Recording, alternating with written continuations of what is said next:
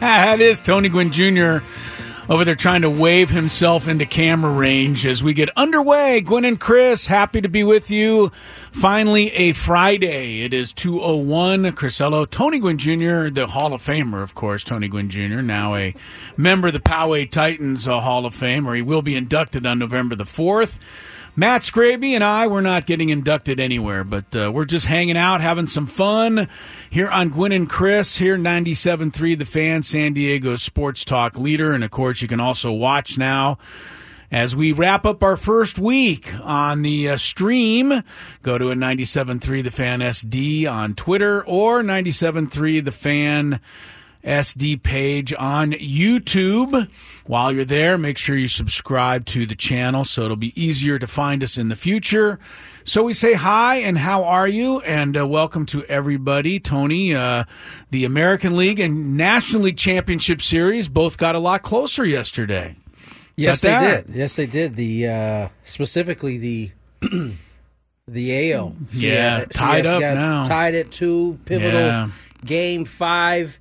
On the National League side, you know, it was a close one like we predicted, but the Diamondbacks came up with the big hit in order to win, Ketel Marte, and it got it off your guy who you've been wobbly about all postseason. Yeah, Craig Kimbrell hasn't failed the Phillies yet, but yesterday he had a little trouble finding the strike zone, and that helped. I tell you what, the Diamondbacks' base running in that game was not great. No, but it didn't matter. It's all is forgotten when Ketel Marte saves the day with the you say that bases loaded single. You say ninth. that it is that they didn't have base running. I assume we're talking about the bases loaded double play. Well, I'm talking about the first and third. No, the runner. No, I'm talking about the play in the 7th inning, right after Lourdes Gurriel doubled, Alex Thomas scored. And that tied the game 1-1, and then Pavin Smith got an infield single. So they had first and third with nobody out.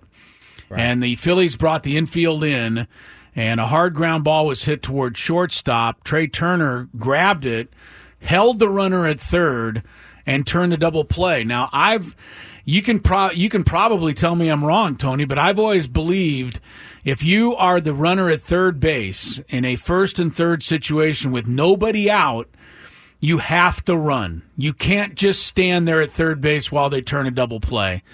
Because to me, if you do run, you get caught up in a rundown between third and home.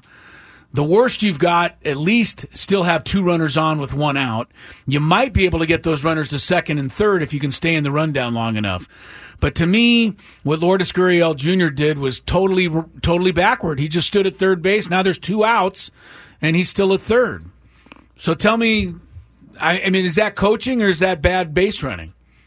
Or both or neither? I think it's just a really good play by Trey Turner. You just think it was a great play by Trey Turner? Okay. I mean, you can't guarantee that if you get into that rundown that you don't end up getting doubled off somewhere else in a rundown, because you're ultimately trying to replace the runner in which that you're giving up at that point. Now, they could just stay at first and second and you run into the out, but you know that the runner on third in any circumstance is better than a runner on second.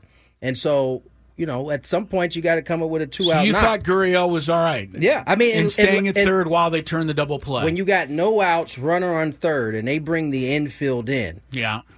You're, as a runner, as a team, you're thinking, all right, we got a couple cracks at this. They're cutting down the runner. They're not conceding the runner at home. Right. And so you have to assume that with the infield in, they're coming home on anything. And it was the perfect play to, even if they had the contact play on, he's going to be out by several feet. But it was a great play by Trey Turner. I just don't think Arizona did it right.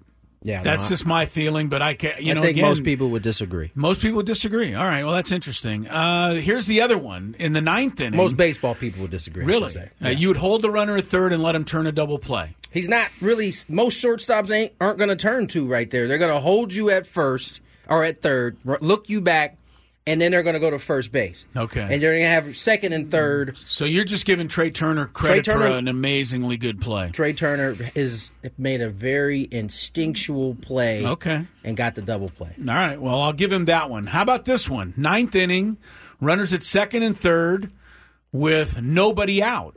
And again, the Diamondbacks just need something to the outfield to win the game. And again, ground ball to shortstop. Coming home, they throw out Lourdes Gurriel with the potential winning run. You said second and third, Second and third, nobody out. Ground ball, Trey Turner comes home again. This time, Lourdes Gurriel is running. They throw him out at home. Pavin Smith, the runner at second, stays at second. Doesn't get to third with one out on a ground ball. Was the infield in? Yep, infield was in again. See, to me, he's got to get to third with one out and give them the chance to score on an out.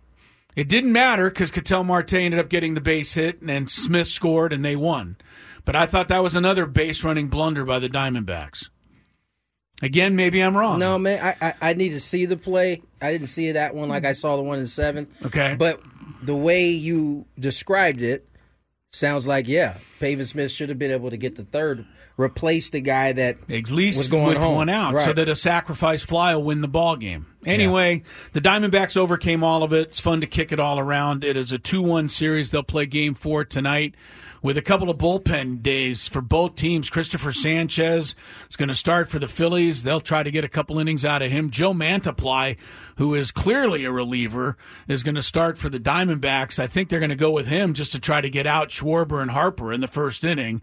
And that's what this series is boiled down to. That's what it's right? boiled down to. And give Brandon Pfaadt a lot of credit, the rookie for Arizona, to be able to shut down the Phillies like that through nearly 6 innings, keep his team in the ball game, and give Arizona a chance to win that, get back in that series. Now, on the other side, Bruce Bochy's starting rotation, which has kind of fizzled here now in the last couple of games. Andrew Heaney didn't get through the first inning. And you and I talked about this, that if it comes down to 2 bullpens in Game 4, which it did, the Astros have a much better bullpen than the Rangers.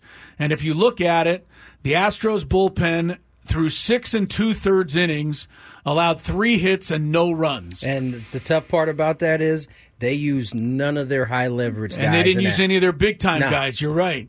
The Rangers bullpen in 8 1/3 innings allowed 7 runs. And this speaks to your point about the Astros having a better bullpen. Yeah, right? way better. I think neither side used their high leverage guys. But one side paid for not using their high leverage guys because they don't have those the guys same type hit. of depth that Houston has. Yeah, Houston has evened up this series. Jose Abreu has been a revelation for the Astros in this series. Now, this is one of the better players in baseball in the last decade, but the Astros signed him to a free agent deal. He had a rough year. Beat out the Padres for it. Beat out the Padres for him, and Padre fans were kind of thinking, wow, we blew that one.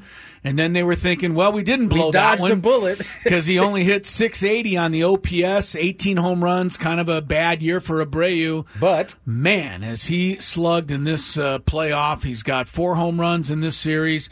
He's got an OPS over 1,000. And his 3-run homer was really what put the game away yesterday. So the Astros and Rangers are 2-2. The visiting team has won every game so far. Now it's back to the Game 1 starters, and they are just underway in Game 5 with Jordan Montgomery and Justin Verlander. And Alex Bregman welcomes Jordan Montgomery to this game with a 2-out solo homer in the top of the first inning. It didn't just clear the fence. Moments ago, it cleared the fence. Yeah. And so the Astros are off and running again, leading 1-0. It certainly seems like the Avalanche. To be honest, the Astros offensively this year were, by their standards, disappointing. But come playoff time, this is, I think, the offense that everybody had expected during the season, and for good reason, right? I mean, Abreu's all of a sudden swinging the bat. Yeah. Tucker hasn't even gotten going in this series at all, yet they can still go out and hang a 10 spot in an ALCS. And this was a Game 4, so I think right now all momentum, and we talked about it yesterday, if the Rangers didn't take care of yesterday, Yeah, I thought so too. Oh boy, they seem to be in trouble right now. Already, right off the bat, 1-0 Houston on the quick home run by Bregman, top of the first inning. The only hope I have for the Rangers, because I don't think they're going to win today. I think they're going to lose again at home. Is that they're going to go back? Is that they're going to go back to Houston, and just like the 2019 World Series, remember the visiting team won all 7 games? The Nationals lost all the middle games at home, then went back to Houston and took the championship behind Strasburg and company. But, yeah, I think Texas is in trouble. The Astros have so much confidence on the road that I don't think Texas can stop them today. I don't think Verlander's going to cough up anything at all today. So I look for the Astros to take a 3-2 series lead there, and we'll see what happens tonight. I don't know. It's a bit of a coin flip when you go to 2 bullpen games. Yeah, but again, I think the Phillies have a better bullpen than Arizona, although Arizona's bullpen has been great in these playoffs. So that's the story in the Major League Baseball playoffs. We had Thursday Night Football last night. For Matt Scraby, it is over. His run in the survivor pool ended last night as he chose the Saints to try to keep him alive. Stop waving at me, Tony. He's not happy with this. The Jacksonville Jaguars, of course, was a pretty good game, 31-24. So, yeah. You know, I Sorry accepted about that. early on. This is your fault. It really is your fault because you had an easy answer. You had an easy pick of the Seahawks, who are big-time favorites over the Cardinals. Yep. And you keep saying you think the Seahawks are going to lose when the real reason you didn't pick them is because you hate them. Facts. Facts. No, I really feel like they're going to get beat by the Cardinals this week. That's why I didn't pick them. I think at this point you better hope so because if they win that game, Monday, you're going to be upset that you didn't make that decision. I accepted early on in the game that it was over for me because the Saints were terrible in the first half, and then for somehow, some way, they found the offense in like the fourth quarter. Yes, Saints made a nice comeback in that game and had the final drive to get down there and tie it up, but their tight end, God bless him, dropped Foster that pass in Moreau. the end zone, and he's still sick about that. Poor guy's probably getting death threats too. He dropped Scraby's. Scraby's probably one who sent him one since he's out of the survivor pool. I didn't. Do you want to know why I didn't? Because Foster Moreau had lymphoma and beat lymphoma, so I think you knew that beforehand. Yes, I did. Oh, I did. Right. I did when he played with the Raiders. So you spared him, is what you're saying. Well, I just don't think I should be making fun of a guy who beat lymphoma. I'm glad you feel that. Yeah, I agree. But that's very nice. That's not always. It wasn't all on him. You're such a gentle giant. I know. You know, you're just such a pleasant human being. That wasn't all on him though, because that throw by Derek Carr wasn't like you don't knock it off. It was just a little too far, just like a centimeter too far. Dude, that ball hit him on all 8 fingertips, all 9 fingertips. I know, but it was. I don't think that he should get all of the blame. Well, he's getting it all. I'll tell you that much. So, Jacksonville behind Trevor Lawrence, who'd never won a game in the Superdome, gets the 31-24. Don't look now; the Jags are 5-2. So it was funny. They're coming around. The contrast of I don't know if you guys saw the Texans or not the Texans, the Titans kicker missed that kick last week, and he went over and he go. Oh no, it wasn't the kicker; it was the punt returner. He dropped a punt, he muffed one, they lose the ball. He comes over to the sideline. He sits next to DeAndre Hopkins, and DeAndre looks at him and like gets up as he sits down. Oh wow! Contrast to what my man yesterday drops the possible tying touchdown. Right? Yeah. And he goes to his bench, and he had like 3 or 4 teammates surrounding, like come over and tell him it was all right. It's just DeAndre Hopkins, seriously, he just got up and walked away. His own teammate side-eyed him like, boy, isn't that I can't nice? believe you dropped that fumble. Listen, having been in those type of environments, you're gonna have some teammates that are gonna come to your age. You're gonna have some teammates that are pissed.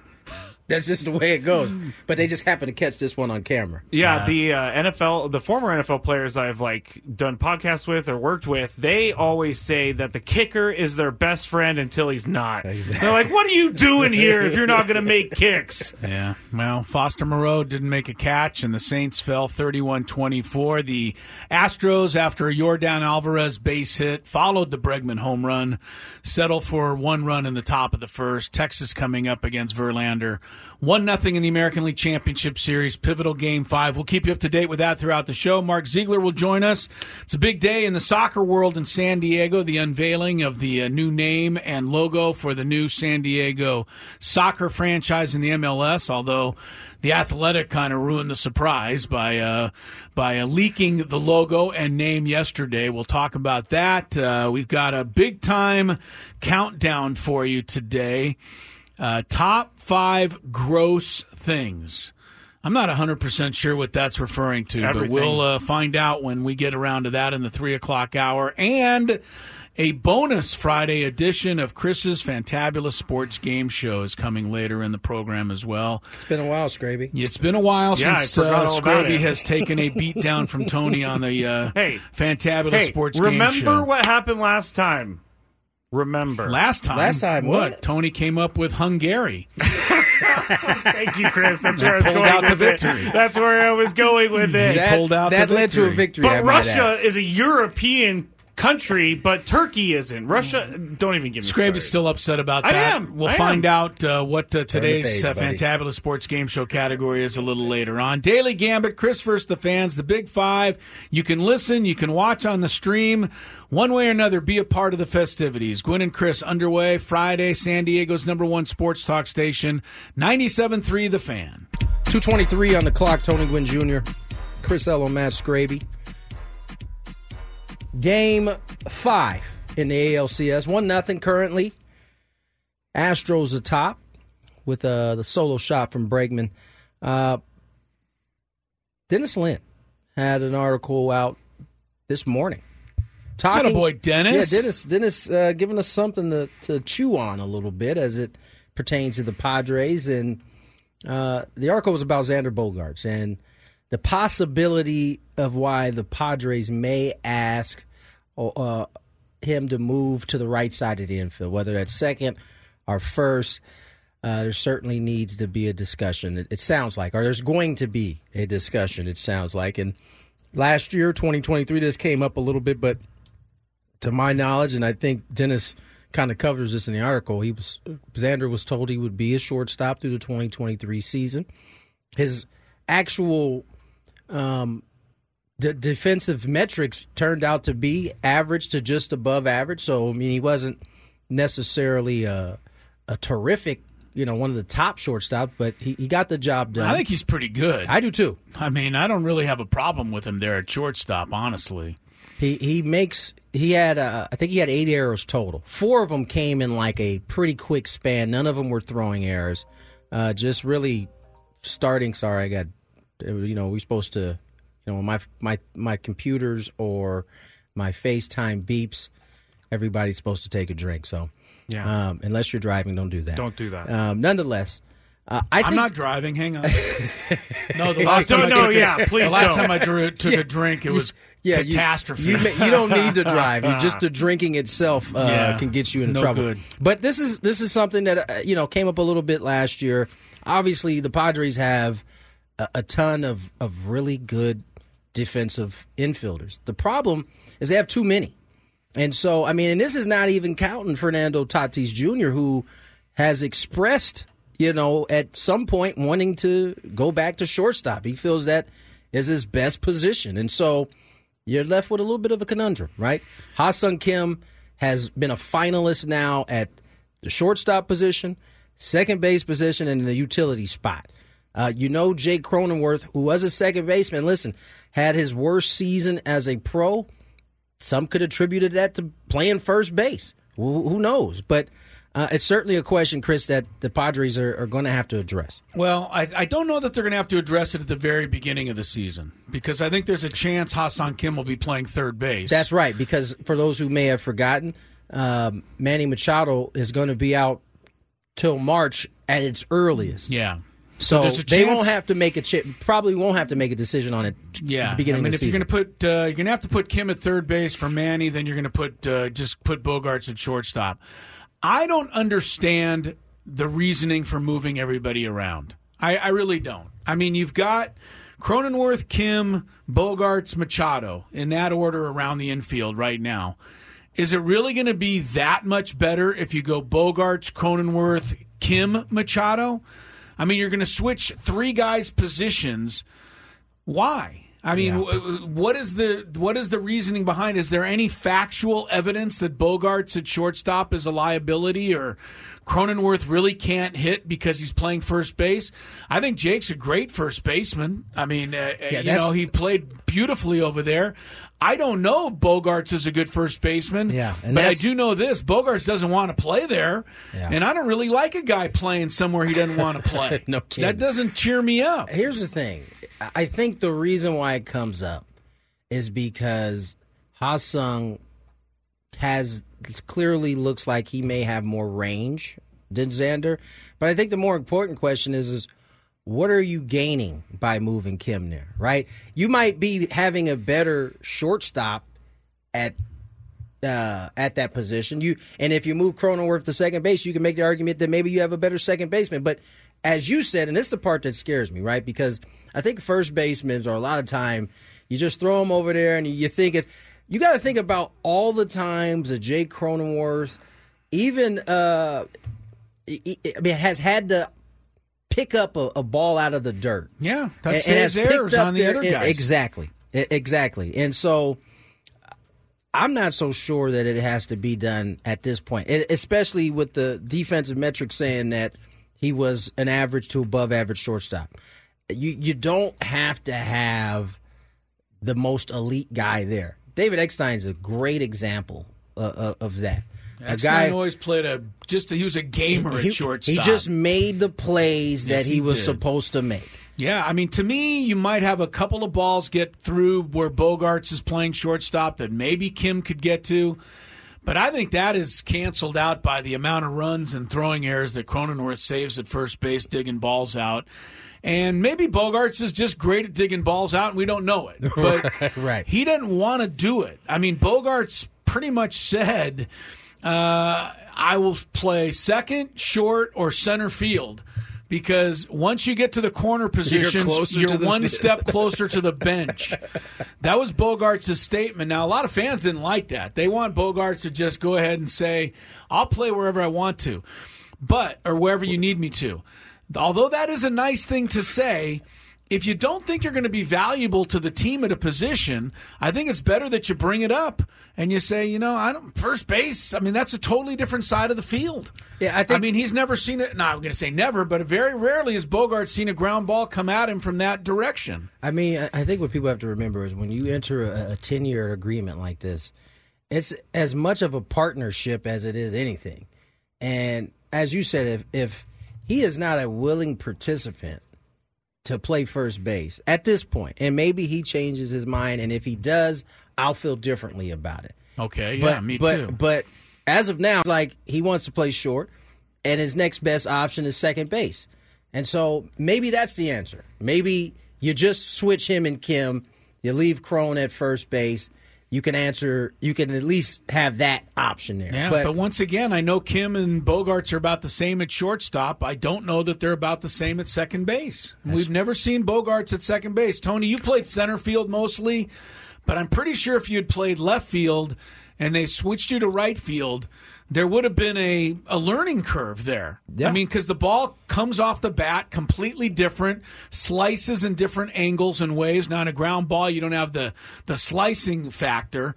But a ball coming off the bat at first base looks different than it does coming off the bat at shortstop. It just has to, based on your position. Now, I will say this. I would bet that the defensive metrics have Kim as a better shortstop than Bogaerts. But to your point, there's no guarantee that, because Kim, as I mentioned, he's a finalist now, and he's been a finalist now in 3 different categories: second, short, and that utility spot. We don't know that that's going to be the case for Xander. So I don't know. The Padres certainly, it seems like this is some noise that they're going to have to address at some point. Yeah, it doesn't seem like it's going away. Yeah. I mean, it's pretty obvious that somebody wants it, because this isn't the first article we've seen about it. No doubt about it. It keeps, where there's smoke, there's fire, as they say. So there's that. Let's get to break. When we come back, Mark Zeigler. Yeah. Mark Zeigler joins us next. We'll talk. He's on top of this MLS thing. We'll talk a little bit about the Aztecs, and we'll certainly talk about the MLS and the leak of what the new logo and team name will be here on Gwynn and Chris. A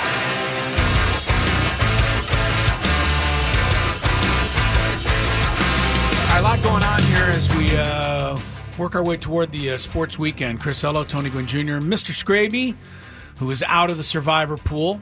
Just thought I'd throw that in there again. You know what? It's fine. So that Tony could wave at. It's fine. I'm 5-1 in the Odyssey Fantasy Football I knew League, you'd come back with something. I knew you'd come back with something. I'm also a fantasy baseball champion. You have mentioned your fantasy team so many times that I probably will mention that you're out of the Survivor pool. Just as many. Huh? Just as many to try and you know what? Equal the cause. You know what's funny, Scrape, is I'm not even mad at you for stunting a little bit, man. You've had a rough fantasy life.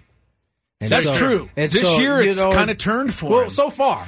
So far. We know how it's going to turn out. But, yeah, that's a good point, Tony. He's had a rough time. I mean, this guy, you finished last in your fantasy football league so many years in a row that they finally decided to do away with the punishment because they were tired of you having to be punished. It's true. So lots of injuries, though. Lots of injuries. All right, I know. There was always a good excuse for it. But, Scraby's out. I'm still alive. If the Bills win on Sunday, I will survive another week. But if they lose, then I'll be out as well. Do we know who Ben picked this week? I am just going to the app right now to figure that out. Check that out. I wanted to. But let me quickly update you. Bregman's home run is still the only run of the game.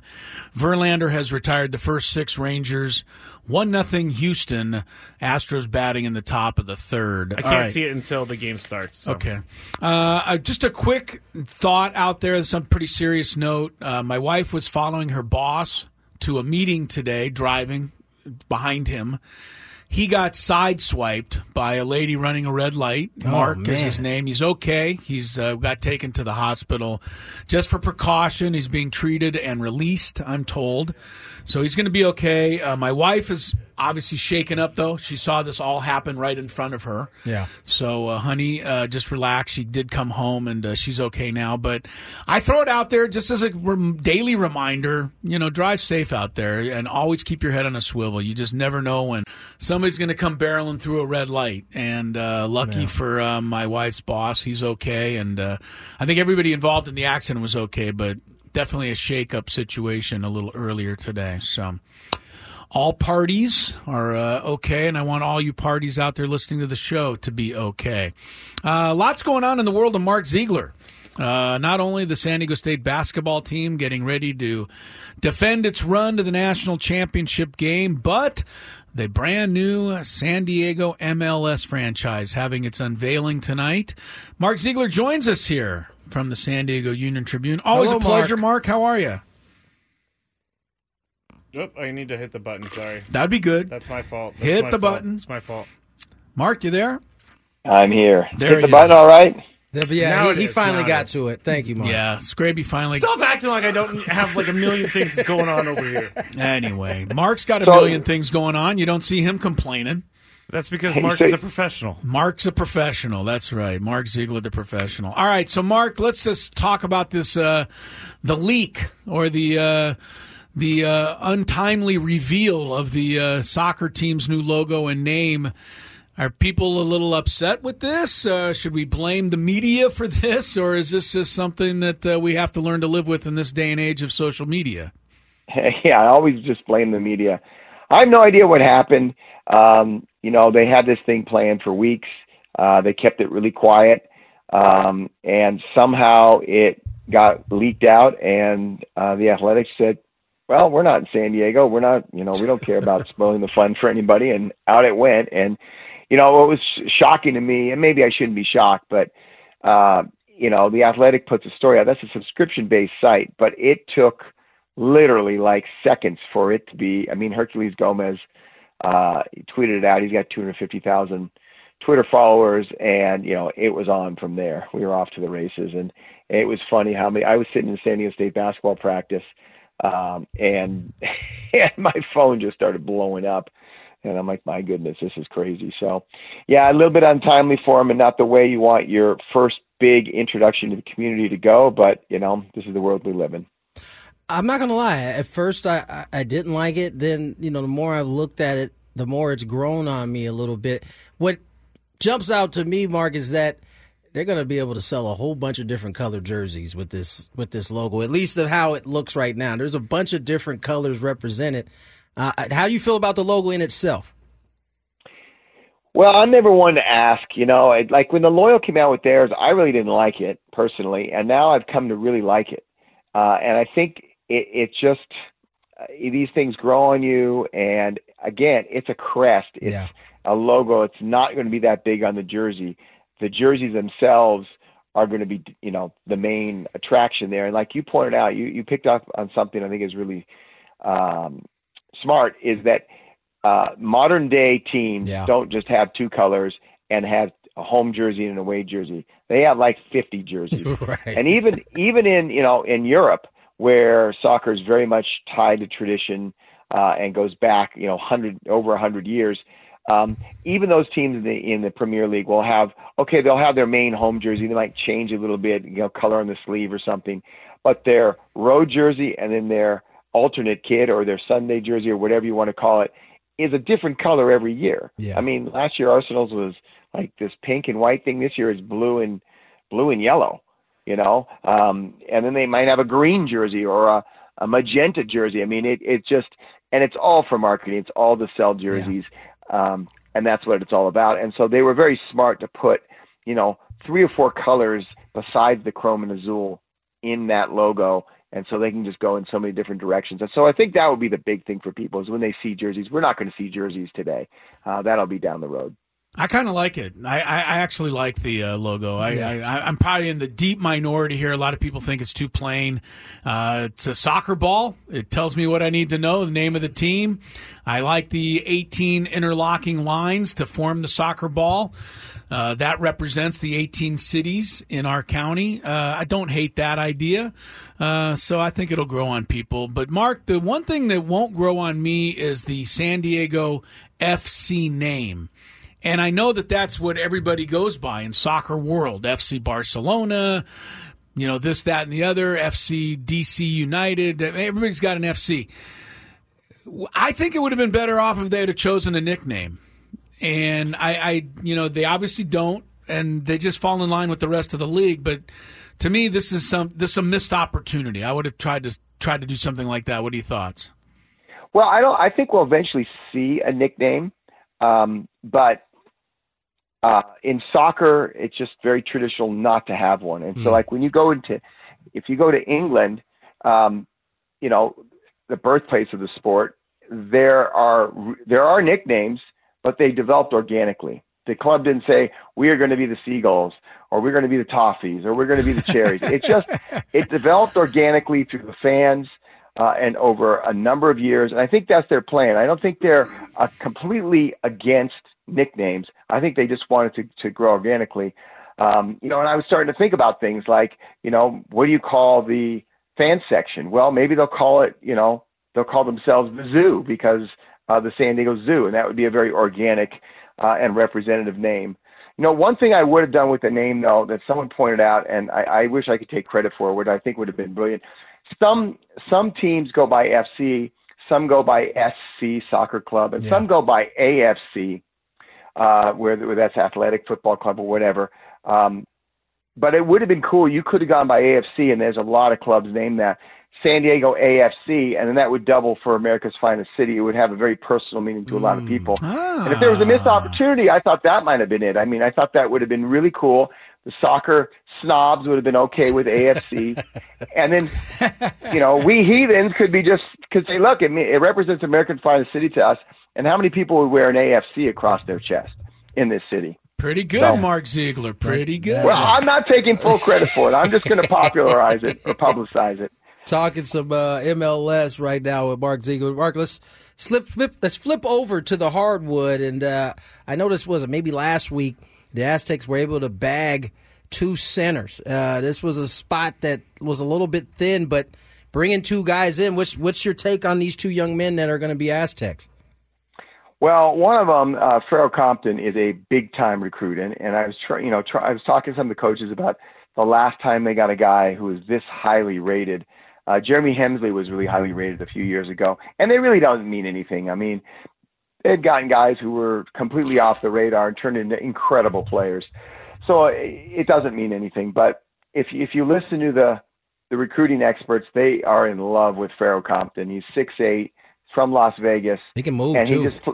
He plays with this motor that, you just don't see at any level.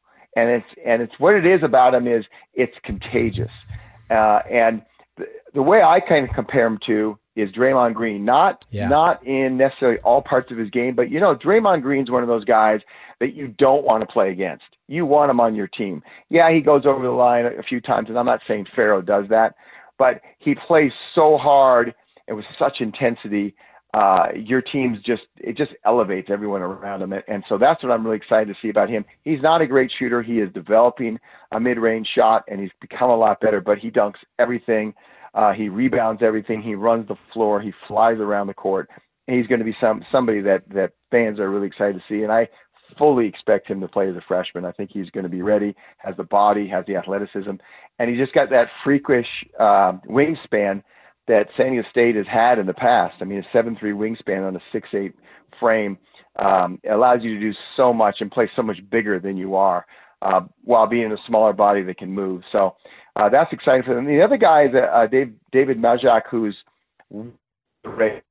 almost certainly, I think, will redshirt next year, is a 7-footer from South Sudan who's now in the States, has barely been playing basketball, but he's 7 feet and has really good hands, really good feet, really mobile, and great timing and coordination, and he blocks everything. But it's going to take a while to put weight on him, to teach him the finer points of the game. But in 2 years, some people told me he has a chance to be, the next great shot blocker on their roster, and they're going to miss that this year because they don't have one. Aztecs basketball gets underway Monday night, November 6th. That's creeping up on us. I mean, it's only a couple of weeks away. Cal State Fullerton will come to Viejas Arena. I'm excited about the non-conference schedule, Mark. I think all of us are kind of used to the teams in the Mountain West. We barely missed out on the chance to go Pac-12 or do something different. So, we'll go see New Mexico and Boise State and all the rest of them. But when you've got a non-conference schedule, areas in Cal and Stanford and Gonzaga, and I know they're not all here in San Diego, but plenty of opportunities for the Aztecs to get high-profile wins. Yeah, I mean, I think, as their profile has increased nationally, they've just taken advantage of the chance to get games and get a lot of them. They maybe got too many of them this year, we'll see how it goes. But Gonzaga has taken the same approach. They play anybody, anywhere, anytime, and their non-conference schedule is even tougher some years. I mean, last year was crazy, the types of teams they were playing. And San Diego State, they're not going to duck anyone, and it just makes them better in the long run. I think they feel like they have such a good profile now that they're going to get the benefit of the doubt from the selection committee on selection, even if they have a few more losses than usual, just because of who they played and who they are and what they've done now in the tournament. So that's kind of a little bit of a safety net and allows you to go out there. I think some coaches are so paranoid, if I lose this game, I'm not making it. But I will say this about the Mountain West. I mean, the Mountain West last year, I think, was a better conference than the Pac-12. Yeah, and this year, I think it's pretty comparable. So, those teams don't have the same cachet as a UCLA or an Arizona. I get that. But in terms of the rest of that conference, it's just as good or better. You're going to see some pretty quality basketball. You're going to see a lot of close games this year. Mark, I feel like we have this conversation all the time. It just feels like the committee hasn't quite caught up to the thinking that the Mountain West, from a basketball standpoint, isn't a bad conference. I mean, I know oftentimes the San Diego State gets hurt by playing in conference, but then it seems like by the end of the year you see some teams making some noise. So it will be interesting to see how fast maybe the people are paying attention to that. I want to ask you a little bit about Lamont Butler in our last one here. He took a big step, in my opinion, last year, especially as you got into the tournament. What can we expect from him as really I would say the team leader coming into this year? Yeah, and you've seen that. That's a good observation. They have a little bit of a leadership void with some of the players they lost last year, and he stepped into it, and he's accepted it, he's embraced it, and he's much more vocal in practice around the team. much more of a, less of a leader by example and more of a leader in the locker room with his voice. And then on the court, I think you'll see a little bit of that too. He's always deferred his whole career. He's been a pass first type of player. He just wants to play defense, just wants to win, wants everyone around him to be better and be happy. I think he understood, and I've had some conversations about being a little bit more assertive on offense and attacking a little bit more. And so I think we'll see that from him. I've seen that in practice. When he's open, he shoots it. He can create a shot. He's not afraid to. He's been driving a lot and passing and dishing, getting into the paint, getting into dangerous areas. So I don't think he's going to score 25 a game, but I think you'll see his scoring average go up. I think you'll see his assists go up. I think he's going to have the ball in his hands a lot more late in the shot. And so he's going to be, he's the face of the franchise right now. Yeah. And it doesn't mean he'll be the leading scorer, but he's the guy. I still love him. Can you just thank him for me? I mean, and how many people have asked you to thank him for it? I don't know how many times I've watched that clip, Mark, since last season, but every time I don't blame you. Yeah, I keep watching it over and over, and you know what? He makes it every time. That's the highlight for me.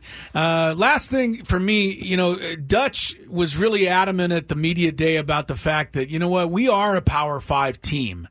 And I couldn't agree with him more. The fact that they're not in a, quote, Power 5 conference, you just talked about how the conferences is comparable. Do you think that message gets through to the people in college basketball, that the media types, not the people in the sport who know how good San Diego State is? Yeah, I think it is a little bit more. With the conference, its national profile certainly has been raised the last couple of years. They got 4 teams each of the last 2 years. The problem was that nobody won out of the conference. So the knock was, well, yeah, they get a bunch of bids, but they can't do anything in the tournament. Well, now you got a team that went to the national championship game. So that kind of got blown out of the water. And so that was like the last piece that had to happen. But, I think the ranking this year, number 17, that was a lot of respect for a team that lost 5 of its 9 rotation pieces and comes out of the Mountain West. And so it's getting there. I think people are starting to view them as, maybe Gonzaga 1A. They're not Gonzaga yet because Gonzaga's done it for a long. But they're right there. Gonzaga's made it to the national championship game, and so is San Diego State. So it's there. It's just going to keep coming, I think. All right, Mark, thanks so much for everything. Have a great weekend. Thanks, Mark. Enjoy the unveiling. Act surprised when they bring the curtain down on the new logo tonight. We'll catch up to you soon, man. Thanks. All right. I'll talk to you guys. Always great having Mark Zeigler on. And we head into the sports weekend with that. Quick timeout here. Daily Gambit headed your way next. Still 1-0 Astros. They're batting in the top of the 4th. Keep you up to date on the ALCS as well.